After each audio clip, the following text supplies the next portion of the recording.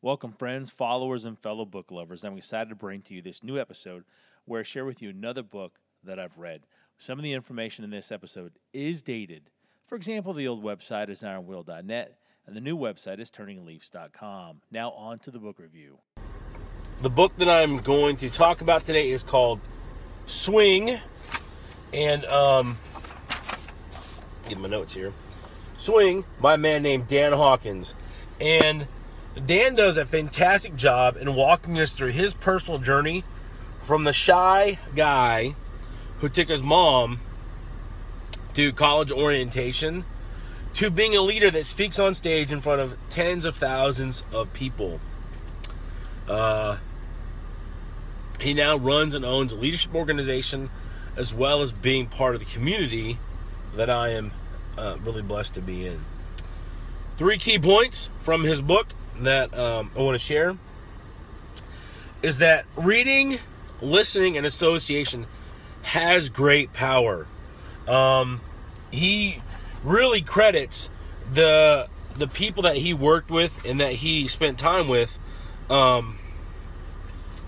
really be a strength to him and really helped him come out of that shy person. All right, number 2. He says that you've got to listen to the voice of courage. And this is something that I had, a concept idea that I had never heard of before or even really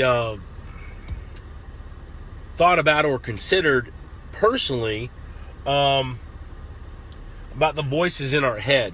And he references The Magic of Thinking Big by Dr. David Schwartz, and talks about Mr. Triumph and Mr. Defeat. So, that's another great book. That's also, there's a book review for that, as well as that's also on my list. So, and the third point is he says, follow that voice of courage. Whatever that voice of courage tells you to do, do. And it's not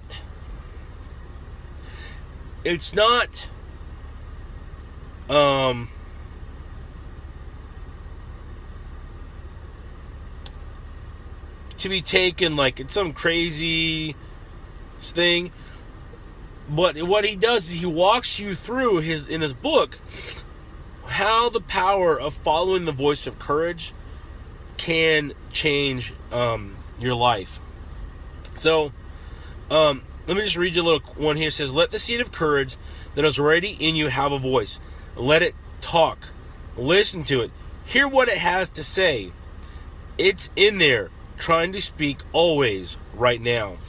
And I can only speak for Dan from his book and from my own personal experience that I understand that voice of defeat and the voice of courage difference, because I have heard the voice of defeat many, many, many times. And while at times, sometimes I have, hey Larry, sometimes I have been able to fend off that voice of defeat, there are many times where I have succumbed to it. Dan really closes the book up, closes this concept of the voice of courage up with what he calls level 4 thinking. And he says, replace any and every thought that supports the false storyline with your inner voice of courage. Focus on the real storyline. That is vital. All successful people learn to do this. People who don't do it, either naturally or consciously, simply don't achieve true success. It's that real and that powerful. So, go out, pick this up for yourself.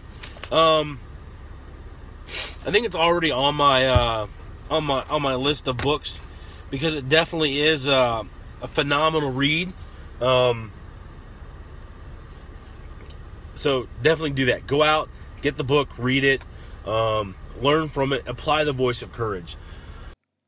Thank you for listening to this episode. You can connect with me at turningleafs.com, LEAFS.com, where you will find my social media links in the footer on the page. If you're looking for someone to help you level up your leadership and people skills, that's what I do at Turning Leaf Solutions. You can connect with me on the website and book a free consultation from there. My friends, I hope that you go out and make it a great day, and I hope you go out and make it a great month.